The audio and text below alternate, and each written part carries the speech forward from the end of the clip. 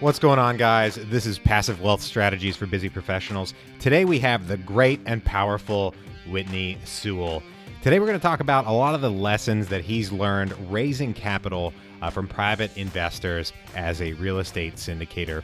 It's something that a lot of people struggle with, especially initially, maybe when they don't have a brand or they don't know the processes to raise capital. Maybe they've read about it, but they haven't really internalized a lot of these important lessons. So today, we're talking about his strategies, his tactics, his behaviors when he is out making and forming relationships with potential investors. We also talk about his virtual assistant systems and strategies and everything that he does in his business to both run a daily podcast about real estate syndication and his business with which they've acquired about 1,000 units within the last, I think, 2 years or so. Really impressive. I've known Whitney since before he started getting into syndication, and his growth in the industry has been nothing short of impressive. It's been a lot of fun to watch him. He's got a fantastic mission and a goal with his business. So certainly applaud him in all his success, and I would love and I will love to continue seeing him succeed in the syndication world. A great pleasure. He's a great guy, a lot of fun to talk to. And this is a fun interview. I really learned a lot from him. So it's a great pleasure and a privilege being his friend and getting some time to sit down with him on this interview, and both having had dinner with him a good number of times and spent a lot of time with him at conferences. Just a lot of fun. Really happy to speak with him on the mics and get some of his lessons for y'all today. For those of you who don't know, I'm your host, Taylor Lote. I'm a real estate syndicator, real estate investor, and a busy professional just like you. I love talking about real estate investing for those who maybe need to get started, need to learn those important critical lessons, and we can all go further together. Without any further ado, here we go with Whitney Sewell. Whitney, thank you for joining us today. Happy to be here. My pleasure. Great to talk with you again. It's been a little while. We only live like 2.5 hours away from each other, and I haven't seen you in a little while. So it's great to be talking again. But for the folks who don't know who you are, can you give us a bit of your background? Sure. Briefly, Whitney Sewell, lifebridgecapital.com. I had a background in the military, then Kentucky State Police, and ultimately during that time with making about $35,000 a year is what pushed me into looking for other income, and that's what pushed me into real estate. That was in 2009, and then quickly after that became a federal agent. That's what made us move to Virginia when I started working for the feds. And then, then after being in Roanoke, Virginia for many years is then when I finally learned about the syndication business and grew from there to where we're at now. But now we're strictly focused on multifamily syndication, large apartment communities, 100 plus units, preferably 150, and growing as fast as we can. We have our why is helping families in the adoption process of children, and that's a big part of our business. And then my wife and I have been through the adoption process 3 times and know those struggles financially and just through the process both very personally. And so we want to help those families that will also commit to adopting a child, and that's our why behind multifamily syndication. So that's very brief, but you're welcome to ask me anything about it you want.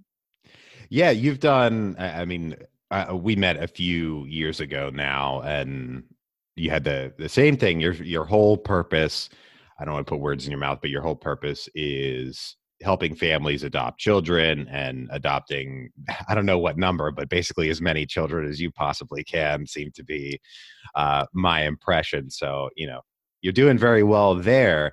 How many, to date, as we record, how many units have you acquired in your syndication business? So we have, we've been a part of just right at 1,000 units now. We have 250 under management, and then about 700 others that we've partnered on. That's great. That's great. And something that struck me personally, we're both Joe Fairless students just to inform the listeners. And we met right as you had joined the program. I had been in it a little while, and you came to Richmond, we sat down, we talked, and then you were off to the races raising money very quickly, successfully. And that impressed me. And I wanted to talk today about working with investors and raising money and what like sets you apart from others and, gave you that, I don't want to say early success because you've been investing for about a decade, but in raising money from investors, what do you think separates you from other people who say go to these events, meet with people, and don't succeed at raising money to you? You go to these events and meet people, and then you successfully raise money. It's a very broad question, but let's get into it. What do you think? Yeah. No, that's a great question. And so, I have noticed that I've raised the money from investors from every event that I've been to. And so, which is, Wow. I didn't notice that right away. And I went back to, or my business partner and I were talking about, well, am I going to continue going to as many conferences as I'm going to now? And so over the last couple of years, I mean, it's like every month I'm going somewhere, and sometimes 2 or 3 weekends in a row. So it's just all over the place. Every conference I can think of, that I've been to almost. And so, that it's a big expense, the time commitment away from family, the hotels, the flights. I mean, even just the food, even the Uber. I mean, like this past weekend, I was in Sarasota 3 days, Sarasota, Florida, at a mastermind. And I'm just like my Uber bills, go in here, go in there. Like, wait a minute, but so we were talking about this and it's like, okay, is this a good use of my time? Is this the best use of my time? But then I got to looking back and I thought, okay, well, I've met an investor that's invested in up to the deals that I've done at every event that I've been to. So I'm like, okay, when I think about it like that, it's pretty worthwhile, going to these events. I probably will be more selective, honestly, over this next year, just because of the time commitment away from the family. But it's been worthwhile to go to these events. So initially for me, before we got into the thought leadership platform and all that we're doing now, before that, say like when you and I first met and quickly after that, ultimately it was, there's two things that I think help set me apart. And one is just being as professional as I can possibly be at all times, no matter what anybody else is doing. Okay. Or no matter how anybody else is dressed or how they're behaving or where they're going or any of those things, it's always being as professional as possible. And so, there's people that are watching you all the time, whether you like it or not, or know it or not. They are, and you're either going to stand out in a good way or in a not so good way, or you're just going to be part of the crowd. And so it's your choice, to stand out at that moment, and go with the crowd or not. And then outside of that, it would be our why and our mission behind why we're doing what we're doing. And so our why, that's another reason like why your why is so important. And we can get into that if you want, but from the conversations that I have with investors, to them remembering me and they remember me because of that why. Okay. Because it's very different.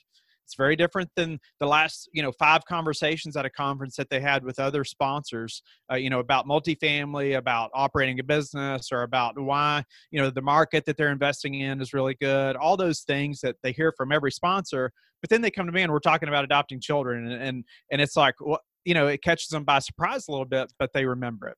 And so then when I follow up with them, which is another very important part of this, but when we follow up, well, they remember me because of that. Interesting. Okay, so that's definitely true. Your why is very unique, and from my perspective, having seen you at these events and known you for a while, you definitely do exude that professional, I don't know, flavor. I'm looking for a word, but I could see you executing on that. So you definitely have that. I mean, it's 7:20 right now, and you have a full day of interviews ahead of you, and you're wearing a suit. You were right on time, ready to go, looking professional. So I definitely appreciate that, and it's in talking with you personally and seeing other people talk to you. It almost feels like you're talking to a cop. I mean, you were a cop, but you're you keep very strong eye contact. You stay engaged. It's, when you're talking to someone, it's like nothing else is going on right now. You're not looking around the room. You're not distracted. You're very engaged, which is a difficult thing to do if you're, I don't know, like me. I have a hard time doing that. I just constantly look around, but you're very good with that. As far as, do you, because the why doesn't always come up when you're talking to people at conferences. So do you bring that up so that you can, I don't know, mention your why? I don't want to make it seem like you're being, I don't know. I don't want to make it seem like a negative, but you drive the conversation that way so that you can bring up your differentiator. It doesn't always come up. I'll say that. And honestly, in the beginning, I didn't know that this was going to be so beneficial. Like initially, I didn't realize that it was going to work out this way. And so but it has, and it has, helped set me apart a little bit, but I didn't know that in the beginning. It doesn't always come up in every conversation.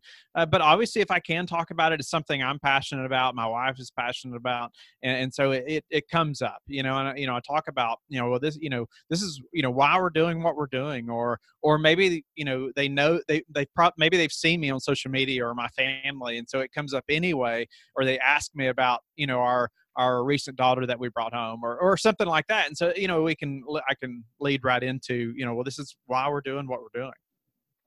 That's great. That's great. And it's working out well for you. Like you said, you've adopted 3 children, and, having known you for a little while, there have been struggles along the way that we've watched, and it obviously hasn't been easy from, watching it happen. So you definitely had to work through a lot to make that happen.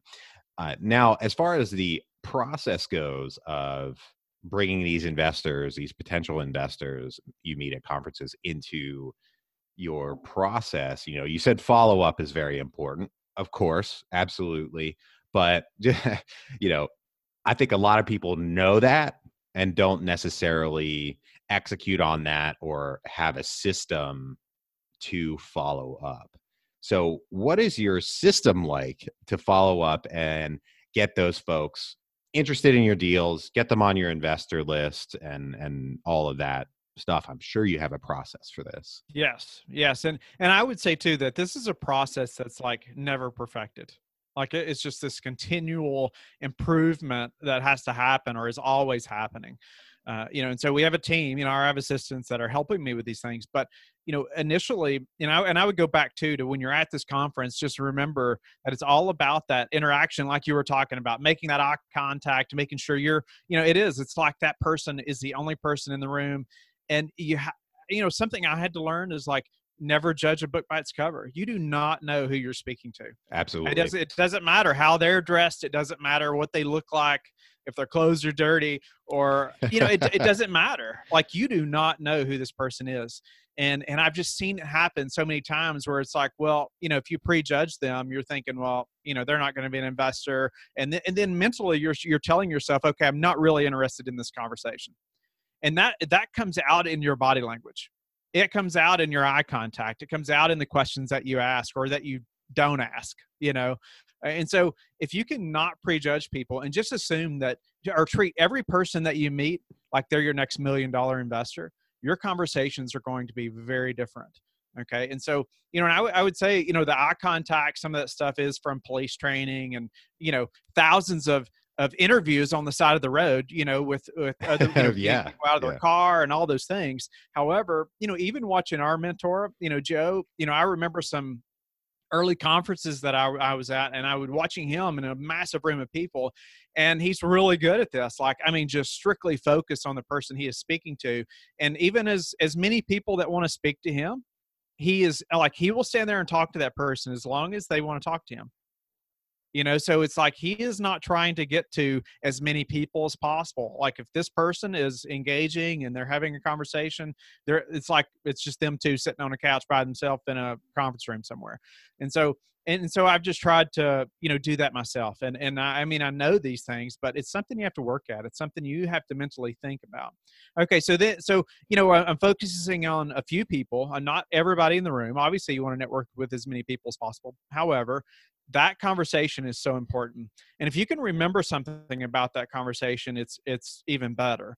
And so, I'll say let's say after a half a day of meeting people at a conference, if I can, initially it's harder. I can do it easier now mentally, but I may go to and text. I'll text myself, okay, or I'll do voice messages to myself about people. Oh, I just, John such and such, he has 3 kids. He lives in, Chicago. He wants to invest in real estate. He loves multifamily. He's a doctor and he's looking to retire. Whatever I can remember, I'll just like immediately jot that stuff down, recorded through a voice message or something like that to myself. Go to the bathroom and jot, do that stuff there, or whatever, just to kind of break away for just a few minutes and jot that stuff down, however you can jot it down. And I found like a voice memo to myself is about the easiest way. Okay. And so then when you get home, you can document these things. But now at the conference, if I can, or the night, let's say the first night when I get to the room, I'm going to lay out all my business cards that I've got from people, and I'm going to take a picture of it and I'm going to send it to my assistant, and I'm going to say, I need these uploaded as soon as possible. And so hope, and she knows I'm at a conference and what, the process that we're going to go through, but she's going to start working on uploading this. And there's actually an app where you can like pay $10 a month now, I think. And there's actually like 2 people that will look at these photos and put these in for you. Wow. And I can't remember what it's called, but I've seen other people use it. But anyway, my assistants will put this in my CRM, and then I'll tell them to tag all these people by the conference that we're at or something like that. And then so quickly, I can go back, let's say that Monday after I'm back, and I can follow up with all those people. And I could do a mass message, or I could also just, if you can make it personalized, obviously it's better because I have those notes. And then I, like that guy, I can say, oh, John, it was a pleasure to meet you this weekend. I hope you enjoyed the weekend with your kids, and whatever was important to them. And that's why the questions you're asking during that conversation are so important. People love to hear them self-talk.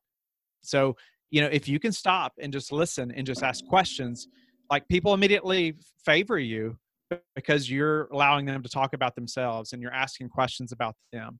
But it's important that you listen, that you truly listen, and so you can hopefully remember and then follow up mentioning something about that. Okay. And now, honestly, the tides have changed a little bit to this point to where more people are coming to me than me trying to go to them as much. However, so I don't know all this stuff about people now as much when they come to me, but it's very different when people are coming to you as opposed to meeting somewhere like that, when they're coming to you because they potentially want to invest or want to get to know you. So that's different as well. So we send a follow-up email, and ultimately I want to schedule a call with them. It was great to meet you. I'd love to have another conversation and get to know you better or learn about your goals for this next year or something like that, but very short, to the point. And I'll put a link in there and say you can use this link to schedule a call, or you can just let me know some times over the next few days that work for you, and we'll make it happen. Just something like that. And then just know that people that don't schedule a call or don't reply. So in the CRM, I can see, who's replied or who hasn't, or, things like who's opened it or who hasn't. And then I'll try to follow up with that person, or my assistant may follow up then. So I have a group of people who, like even signed up on the website who have not got to talk to yet, but we're continually following up with them, saying, hey, even those like, hey, you signed up on the website. I'm going to bug you now till I get to talk to you. So, you did, Yeah. You came to me, and those are honestly the best ones. But at a conference, same way, I'm going to put them in that bucket. So we follow up.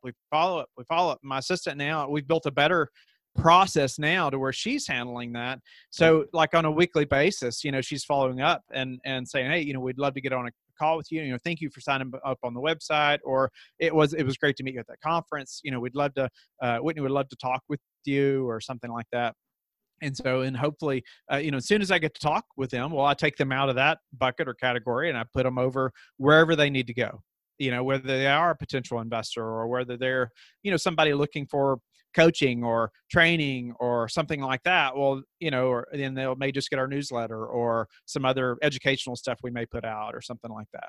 So there is a system there, but then if they're a potential investor, well, then they may get different emails from us, obviously, than people that are, looking for more educational content or just getting our newsletter or something like that. Or we just get on the call and I just help them with their thought leadership platform or help them however I can and add value to them. And then we move on. Nice. And I think part of the engagement, the personal engagement when you're meeting people at conferences, especially, it gives an impression, an honest impression of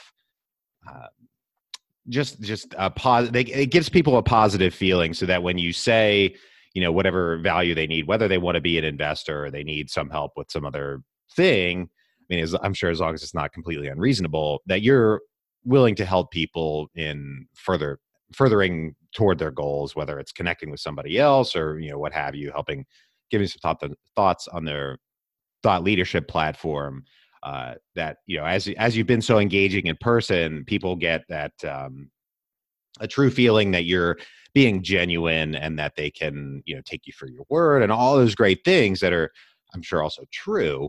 But, it gives people a good impression, and they really remember that, and it sticks with them in the future.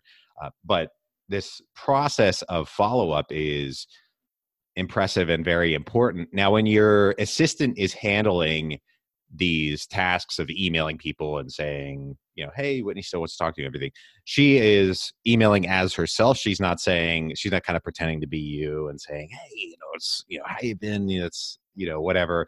Is she using your own name or LifeBridge Capital team, or, what does she do there? That's a great question. And I struggled with that for a while. I'm like, no, I'm not sure I'm comfortable with her pretending to be me.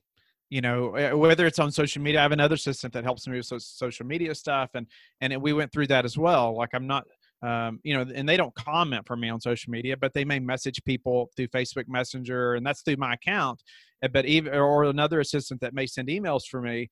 And so, but what I decided is that I never want there to be any question that I'm deceiving someone or trying to in any way. So I decided that even on, whether it's on Facebook Messenger or whether it's through my email account, I want that assistant to say, this is such and such, acting on behalf of Whitney, or, or Whitney's assistant, emailing on his behalf, or something like that. Like, it's going to be obvious that it's her sending the email for me or messaging somebody for me. And so, they'll say, this is such and such, Whitney's assistant. He would really like to talk to you, or whatever it may be. But I'm gonna have them make it obvious that it's them. Yeah. Okay. And we've talked about virtual assistants on the show before, but this is not your first foray into using virtual assistants in your business. Something we talked about a few years ago when we met. Can you tell us some of your techniques and strategies to get virtual assistants up to speed? Because, my personal experience has been they can be very helpful, but they can also be extremely frustrating when you have one that's promising for a little while, and then suddenly, something goes wrong and they're just not doing it right. I had a virtual assistant helping me with this show, writing show notes. And then I discovered about probably 5 or 6 shows in that she had just plagiarized everything. And because I really checked her work, and I was like, oh man, you can't get your money back. And I paid her all this money. And I was just like, man, this sucks. So, what have some of your frustrations been, and how have you worked to reduce those frustrations with virtual assistants in your business?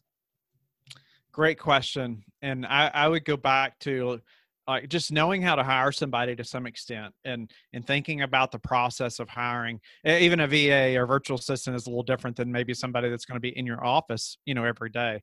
But I think you have to go back and think about, what am I going to use them for? Okay. Is it, if I needed someone to just edit audio for a podcast, well, that's a different hire than somebody that's going to be a full-time executive assistant.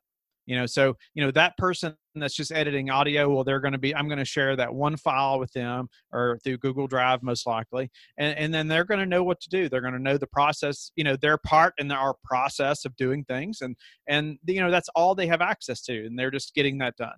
Okay, as opposed to, let's say, my executive assistant who has access to, say, my email or some social media stuff or other things, that are very confidential. Okay, well, that person is a lot different hire, okay, than that other person that's just strictly a task oriented. So you have to think about, what am I going to use them for? Okay, well, and let's say this executive assistant, and because you could use these same things for somebody that's task oriented, but the executive assistant.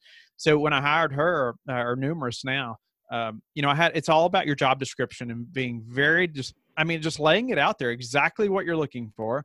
And I use Upwork. That's where I've had the most success in finding virtual assistants, but it's through using Upwork, but having a very good job description. And I want to have some way for them to stand out. Okay, and usually what I've done in the past couple of times now is in the last paragraph in the middle, I won't elaborate on it, but I'll just say, if you're very interested in this position, send me a video application. Okay, and so the people that are very interested, they're going to do it. All right. And so the first time I did this, I had nobody send me one. Okay, I did it again, and then I actually had 3 or 4 people. And so it helps me to eliminate people. It helps me to kind of get a feel for who they are, that they are willing to step out a little bit, whether the video is just awesome or not, it's kind of irrelevant. It's just the fact that they're willing to do it. So it allowed them to stand out. And I'm also going to make sure they provide a phone number. Okay, and email, things like that. But ultimately what I want to do then is I want to call them just like the next day or two. I'm just going to randomly call them. Okay, I'm going to call them. If they don't answer, I'm probably not going to leave a message. I want them to answer the phone. I may call back again later, or see if they call me back, or if they don't call me back, within a day or so, I may call and leave a message and let them call me back and see how quick they call me back. But ultimately I want to see how they answer the phone. Were they professional? When they didn't know who it was. And when I get to talk to them, it's not technically an interview, but it kind of is. I want to see how organized they are. I'm going to ask them about, hey, I want to schedule an interview with you. What about tomorrow at 3 p.m.? How organized are they? How do they handle answering your questions when they're kind of put on the spot? Then obviously I'm going to schedule an interview through Zoom, just like this, if they're, really far away. And then, and so I can see them, and I'm going to ask questions about them, and not just about business or previous job experience. Obviously you want to know those things, but I want to know who they are. I want to know what they like to do for fun. I want to know about their family. I want to know what their spouse likes to do for fun. So you're giving them access to all these things. You better, their computer is in their house. So other people that are in their house could possibly have access to your stuff as well. I want to know who their spouse is. I want to know what they do for work. I want to know what they like to do for fun. What do you do on the weekends? And just get to know them. And then that's going to produce other questions that you're going to want to ask as well. So to get to your question though, about how to train them. Well, again, it goes back to what you're wanting them to do. And if it's somebody, let's task oriented, well, that person's going to ultimately know how to edit audio better than I do. Right. And so I'm not even having to train them, other than them understanding, this is when I upload shows, or this is what I'm doing in this process, and this is how I need you to do it, or where to put the files, or something simple like that. But if it's something like, okay, I need my executive assistant to understand our CRM and how to function inside of that, then yeah, I may use something like Loom and record a video of my screen. So it's LOOM. It's free. And so, or I may use Zoom, one or the other. But and I'll either have her schedule a call with her, and I'll record it through Zoom. And then as she's asking questions too, that just makes the video that much better. But then we'll save that video, and then as she has questions, let's say 2 days later, she can go back and watch that video, and she's not having to ask me questions. And then she can watch the video again, or parts of it. Or let's say I hire somebody else. So guess what? I've got that video showing them how to do this one process, so they can go find that video and watch that. Or I can even say, watch these 4 videos or 12 videos or whatever it may be, but before we get started, like your first day working with me, before we ever do anything, I want you to watch these videos, and they're going to be so much further ahead then, after watching those. They're going to have questions, and we're going to go over stuff, but they're already going to have so much more understanding than if I just take all day or 2 days myself and show them, manually, one-on-one. So that's just one technique, but ultimately after that we use a app called Voxer, and we walkie talkie, speak to one another through that. But then we also use Asana now, and I'm getting into using Slack. There's some learning curves for me about getting really good at using Asana and Slack, which Asana is just a task management. But I can see how that's really going to help our whole team in Slack as well. Wow. So you have a lot of systems in place and a lot of technologies for managing that. I'm sure you've had negative experiences in, somebody you spend a lot of time, get somebody in, and it just doesn't work out. How do you keep that from negatively affecting your willingness to use VAs and not just be like, I don't want to do this anymore, man. I'll just do this stuff myself. How do you, what's your process there mentally so you don't just be like, forget this? That's a great question. And I hear that a lot when I'm talking about using VAs. People are like, well, they had that one bad experience and they're just like, I'm just going to do it myself. I don't trust somebody that's in the Philippines or even across the country or a few states away. I just got to have them in person. Well, that mindset is going to leave you behind, in the very near future. I was interviewing a guy who promotes remote work in a big way just a couple of weeks ago, and he talked about how in 10 years, like 50% of the working population, almost 50%, is going to be remote work. So that's going to change so much about the way we operate in the country. Even if it's like 30%, it's still going to be drastic, and so a lot of people are going to be working remotely. So it's something you're going to have to adapt to. But ultimately myself, yes, I've had VAs, a couple specifically, that just did not work out. And it was a mutual thing. Either they just didn't do the work, didn't show up. I was like, okay, so I'm obviously any access to anything, they have at that point, I'm cutting off. And ultimately that was with a VA company that I was using that I was not thrilled with. And that's why I'd used Upwork for hiring many people before this, and I thought, I'm going to try this VA company, and then it didn't work out very well, honestly. And so then I was like, okay, I'm going to go back to Upwork, manage the hiring process myself, and then I can hopefully get somebody that's a little more qualified. And I think too, you have to be willing to pay a little bit more for somebody that's that executive assistant, that's going to have access to those things. So I want to hire clientele. I want somebody that's a little more skilled, to do things for me in that role. As opposed to something like editing podcasts that could even be paid per task.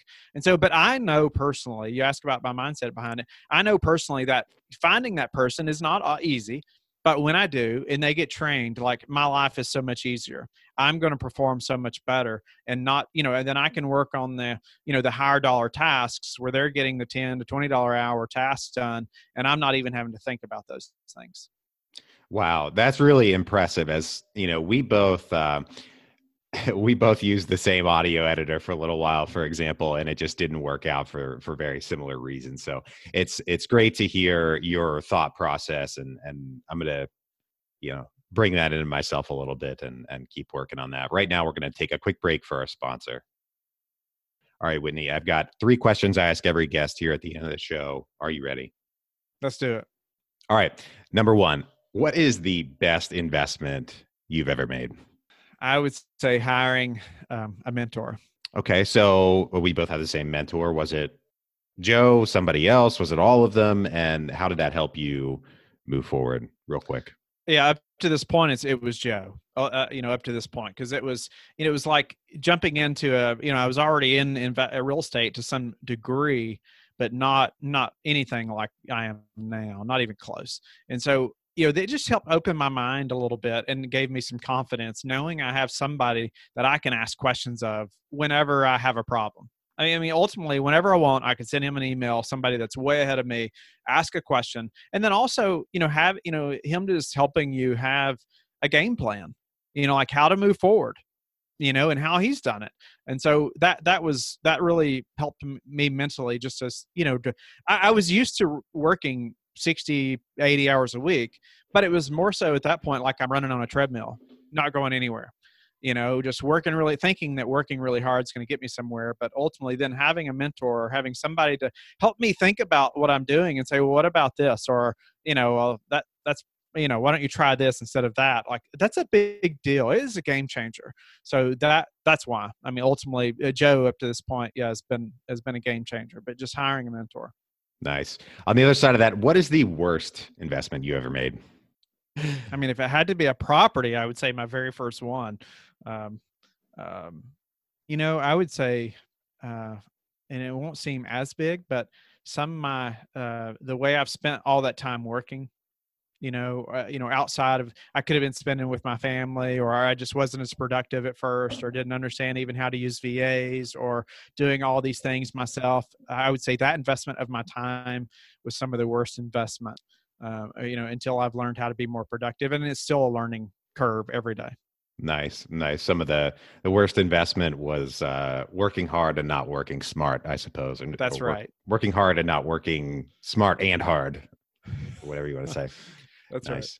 Right. Last one. It's my favorite question. What is the most important lesson that you've learned in investing? The most important lesson. There's so many. I would say in the business, it's been the importance of the brand, and similar to what we talked about early on, but having the professionalism and the why behind what you're doing almost before you even start branding. Interesting. And you've done a great job at that. You're someone who, if I were to think of from my perspective, I definitely consider us friends, considering how long we've known each other and hung out a bunch and everything.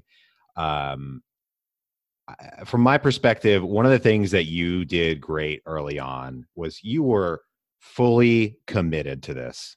There was no there was no waffling. I'm doing it. This is what's happening. And you've stuck strong with that and worked very hard.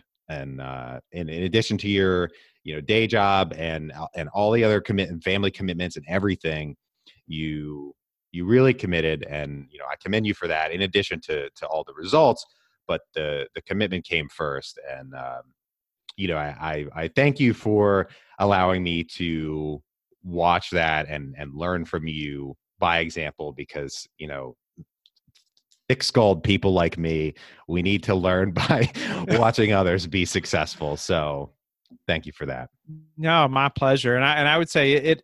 I spoke at a conference recently, and a big part of what I talked about was the commitment. And I'm glad you brought that up, because I showed a Navy SEAL that was jumping out of the back of an airplane with his flippers on. Like, he's planning to land in water, and he is so committed to this, right? I mean, he's not halfway jumping out of that plane. Like, it shows him thrusting out of that plane with his gear on, with his flippers on. Like, he is committed. And if he is not committed, he's putting other people's life on the line. I mean, it's that serious. Okay. And when we started the syndication business, we sold our house, we sold our farm, we sold, I had another business and that I was also putting so many hours in, and we sold everything. Okay. Like I said, nope, okay, this is it. We're going to push and do this. And so that was the level of commitment it took for me. And because I knew that if I didn't do those things, I would be tempted to go back to that other business. Even if it was part-time, I'd be tempted to go back and, mess around in that a little bit. And that would take me away from this. And so we just cut all of that off completely. And I mean, we just really felt strongly the Lord was leading us in that way. And we just said, okay, this is what's going to happen. We committed. And even to doing a daily podcast, that's been a massive commitment. It's taken tons of time, but I knew, okay, let's do it. We're going to figure it out. We had to build systems. We had to hire VAs, all that stuff. But it was a massive commitment. But I think if I had halfway done it, I think if I personally did a weekly podcast, just my mentality, I would have tried to have done everything. I would have tried to have done the audio editing, the video, the show notes, all that stuff. I would have gotten really frustrated trying to learn how to do all that stuff, probably gotten really far behind, maybe even quit. And so taking even a bigger commitment to doing a 7-day-a-week podcast, it made me build the processes, build the team. So that way I think ultimately, outside of just having a 7-day-a-week podcast, to help me to be more successful personally, because I had to build those systems and processes in the team ahead of time. Wow. But it's that level of commitment. Wow. I can see that. It's, doing 2 a week. I'm doing a lot of the tasks myself, and it's It's the lower dollar per hour tasks taking away from the higher dollar per hour tasks. But yeah, I definitely appreciate everything today. And you're going to be in Richmond soon. So hopefully we get a chance to sit down for dinner and have a conversation. That's always a lot of fun. Always great to talk with you. If people want to learn more about you, more about your business, your podcast, all that stuff, where can they find out more? Go to lifebridgecapital.com. You can learn a lot about us there. And actually, our website's getting redone as we speak. So if you give me a few weeks, it's going to look a lot better. But you can connect with me there. You can email me, Whitney@lifebridgecapital.com. You can call or text 540-585-4338. Nice, man. You already have a nice website. I'm not sure why you need to have it redone, but maybe I'll ask you that offline. Constant improvement. Constant improvement. All right. I like it. Well, thanks once again for joining us this morning. I know you've got a full day of podcast interviews ahead of you. So, thanks for, I think we might've been first. I don't know, but thanks for joining us early. My pleasure. My pleasure. All right. To everybody out there, thank you for tuning in. I hope you learned a lot today. If you're enjoying the show, please leave us a rating and review on iTunes. It's a very big help. If you know someone that could use a little bit more passive wealth in their lives, please share the show with them and bring them into the fold. Once again, I hope you're enjoying the show. I hope you have a great rest of your day and a great week, and we will talk to you on the next one. Bye-bye.